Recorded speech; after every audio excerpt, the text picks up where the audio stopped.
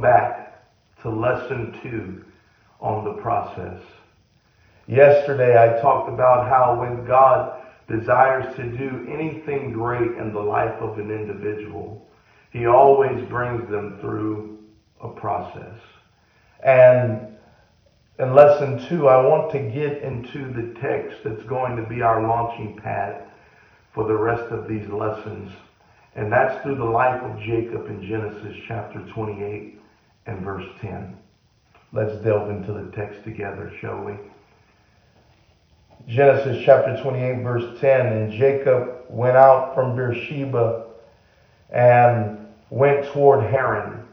And he lighted upon a certain place and tarried there all night, because the sun was set. And he took of the stones of that place and put them for his pillows, and laid down in that place to sleep.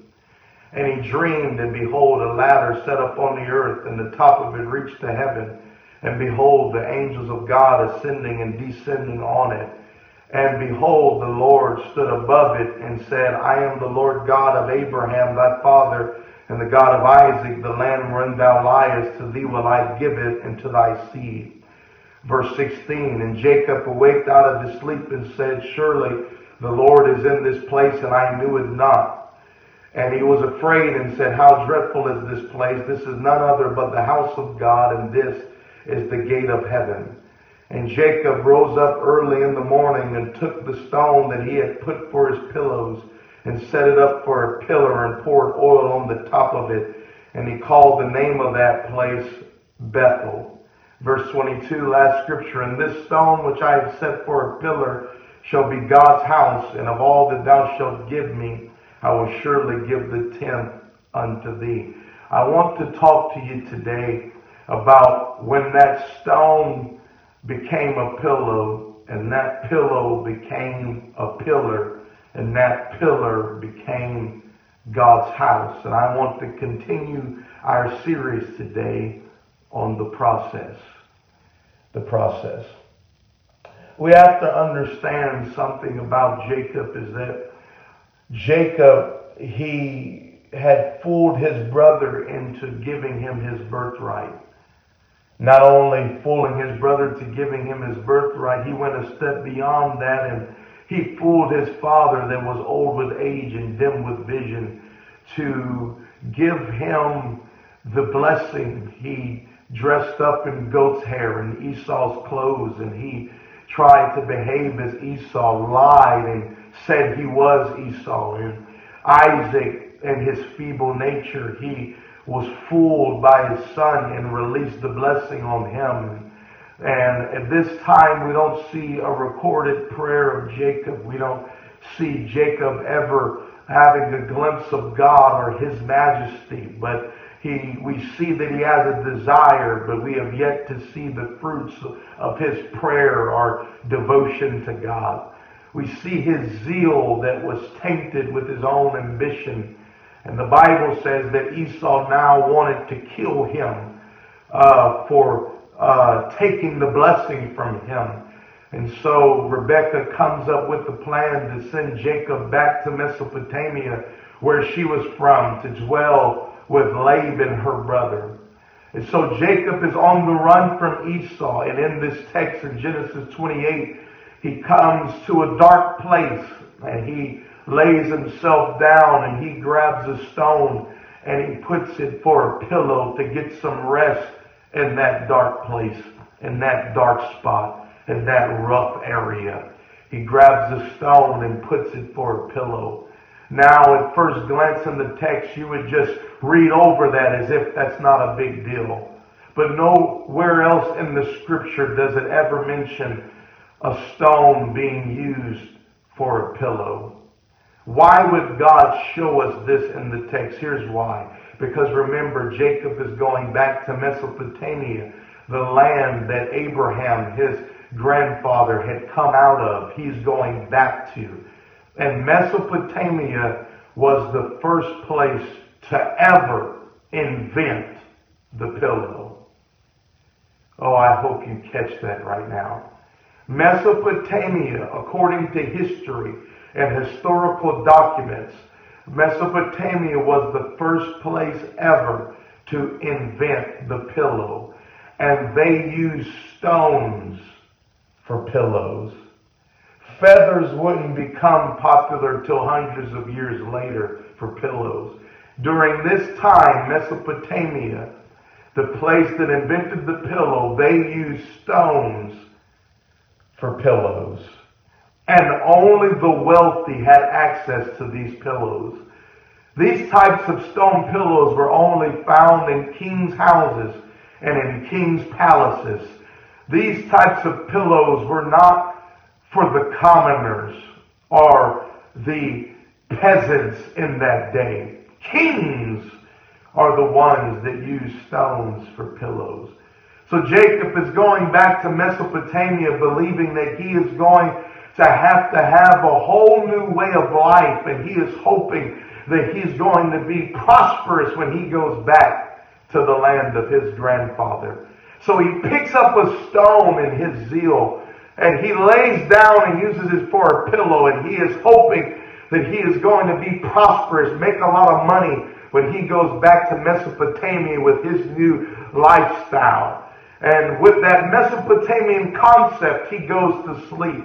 And when he goes to sleep, he has a dream of the angels of the Lord, angels of God, ascending and descending on a ladder. That is a Mesopotamian dream, because the Mesopotamian religious construct of the day believed in ziggurats. They made ziggurats, which was a staircase to heaven. It was a ladder to heaven where they believed that the angels of God ascended on this ladder and they descended on this ladder. And that the gods were confined to this ladder, this construct, where they believed that they could send messages, and angels would send those messages to the God on that ladder. And those angels would come back down on that ladder, on that staircase, and bring messages back to man. That was a Mesopotamian religious dream that Jacob had. But it's interesting. There's a noticeable difference with this dream, because the Bible says that the Lord stood above the ladder. Oh, I feel like preaching to somebody. What God was saying was, Jacob, I am greater than the religion of your forefathers that they came out of. I am greater than any religious thought process you can have of me. I am greater than those things. I will not be confined to a ladder. I will not be confined to your minimum finite thought process about me. I am greater than that religion. I am sovereign. I am the creator of everything. I am bigger, and I will not be confined to those religious constructs of the past that your grandfather came out of. And the Bible says that Jacob woke up out of that dream and said, surely the Lord is in this place, and I knew it not. We see Jacob's first recognition of God as God interrupted his dream on a path that he thought that he was heading himself. God interrupted it and showed him that he had a plan in the middle of this process. We see the beginning of Jacob's journey with the Lord, that God had to interrupt him with the dream of angels and show that he was greater than any of his zeal and any of his thought processes of the past.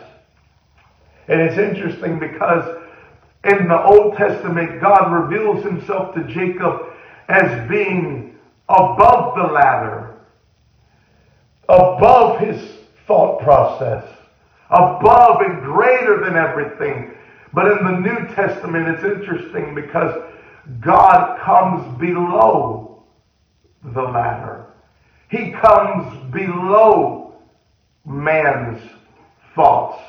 John chapter 1 verse 51, Jesus revealing himself to the people, he said, this day you will see the angels of God ascending and descending upon the Son of Man.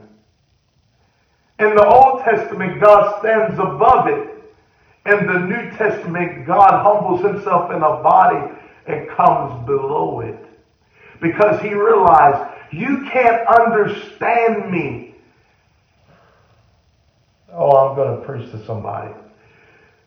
In the Old Testament, God says, you can't understand me. I am too great to even come close to being understood. But in the New Testament, God sees the frailty of man and how man is grasping for revelation and understanding. So God humbles himself in a body, born in a manger, born in Bethlehem. The fullness of God comes in the man Christ Jesus, our Lord, dwells among men for 33 and a half years to reveal himself in his fullness in a body.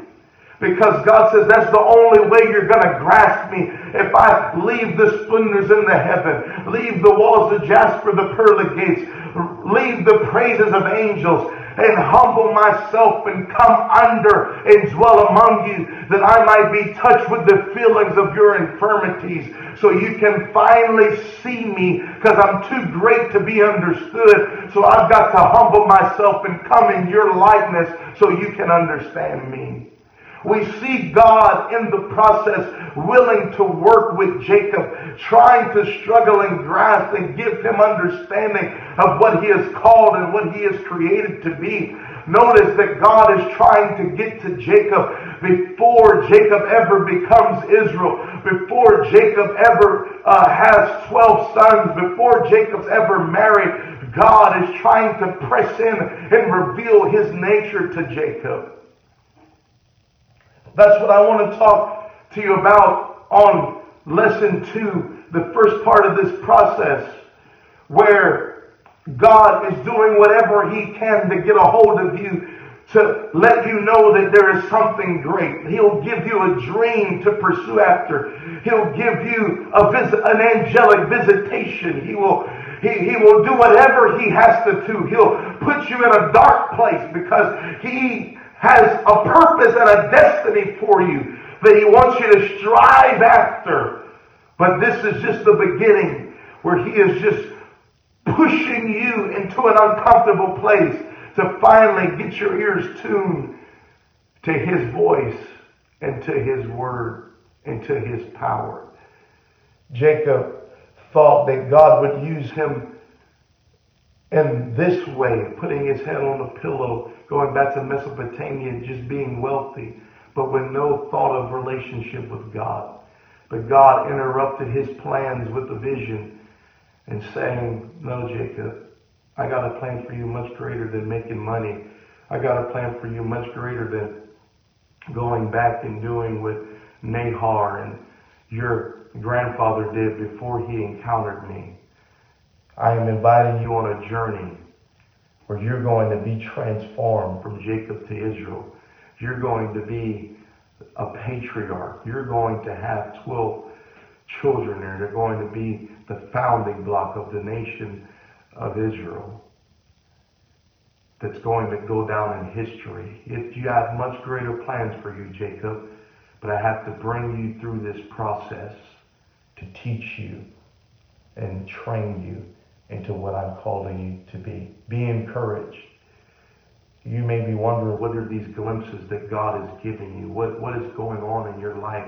You go to youth camp, you go to youth commission, God gives you a glimpse of it. He gives you a dream of it. That's God trying to press his plan into your spirit, into your consciousness, into your heart, to let you know he's in this place and you don't know what he's trying to do yet. But if you could just tune in and stay on this journey, it's just the beginning of something great. Looking forward to getting into lesson 3 tomorrow, where we're going to go into the next part of Jacob's journey as we see his walk with God unfold. I'm excited to get into it. Make up your mind. I'm going to walk with God. I'm going to learn about him, and I'm going to allow him to make me and mold me in this process. God bless you.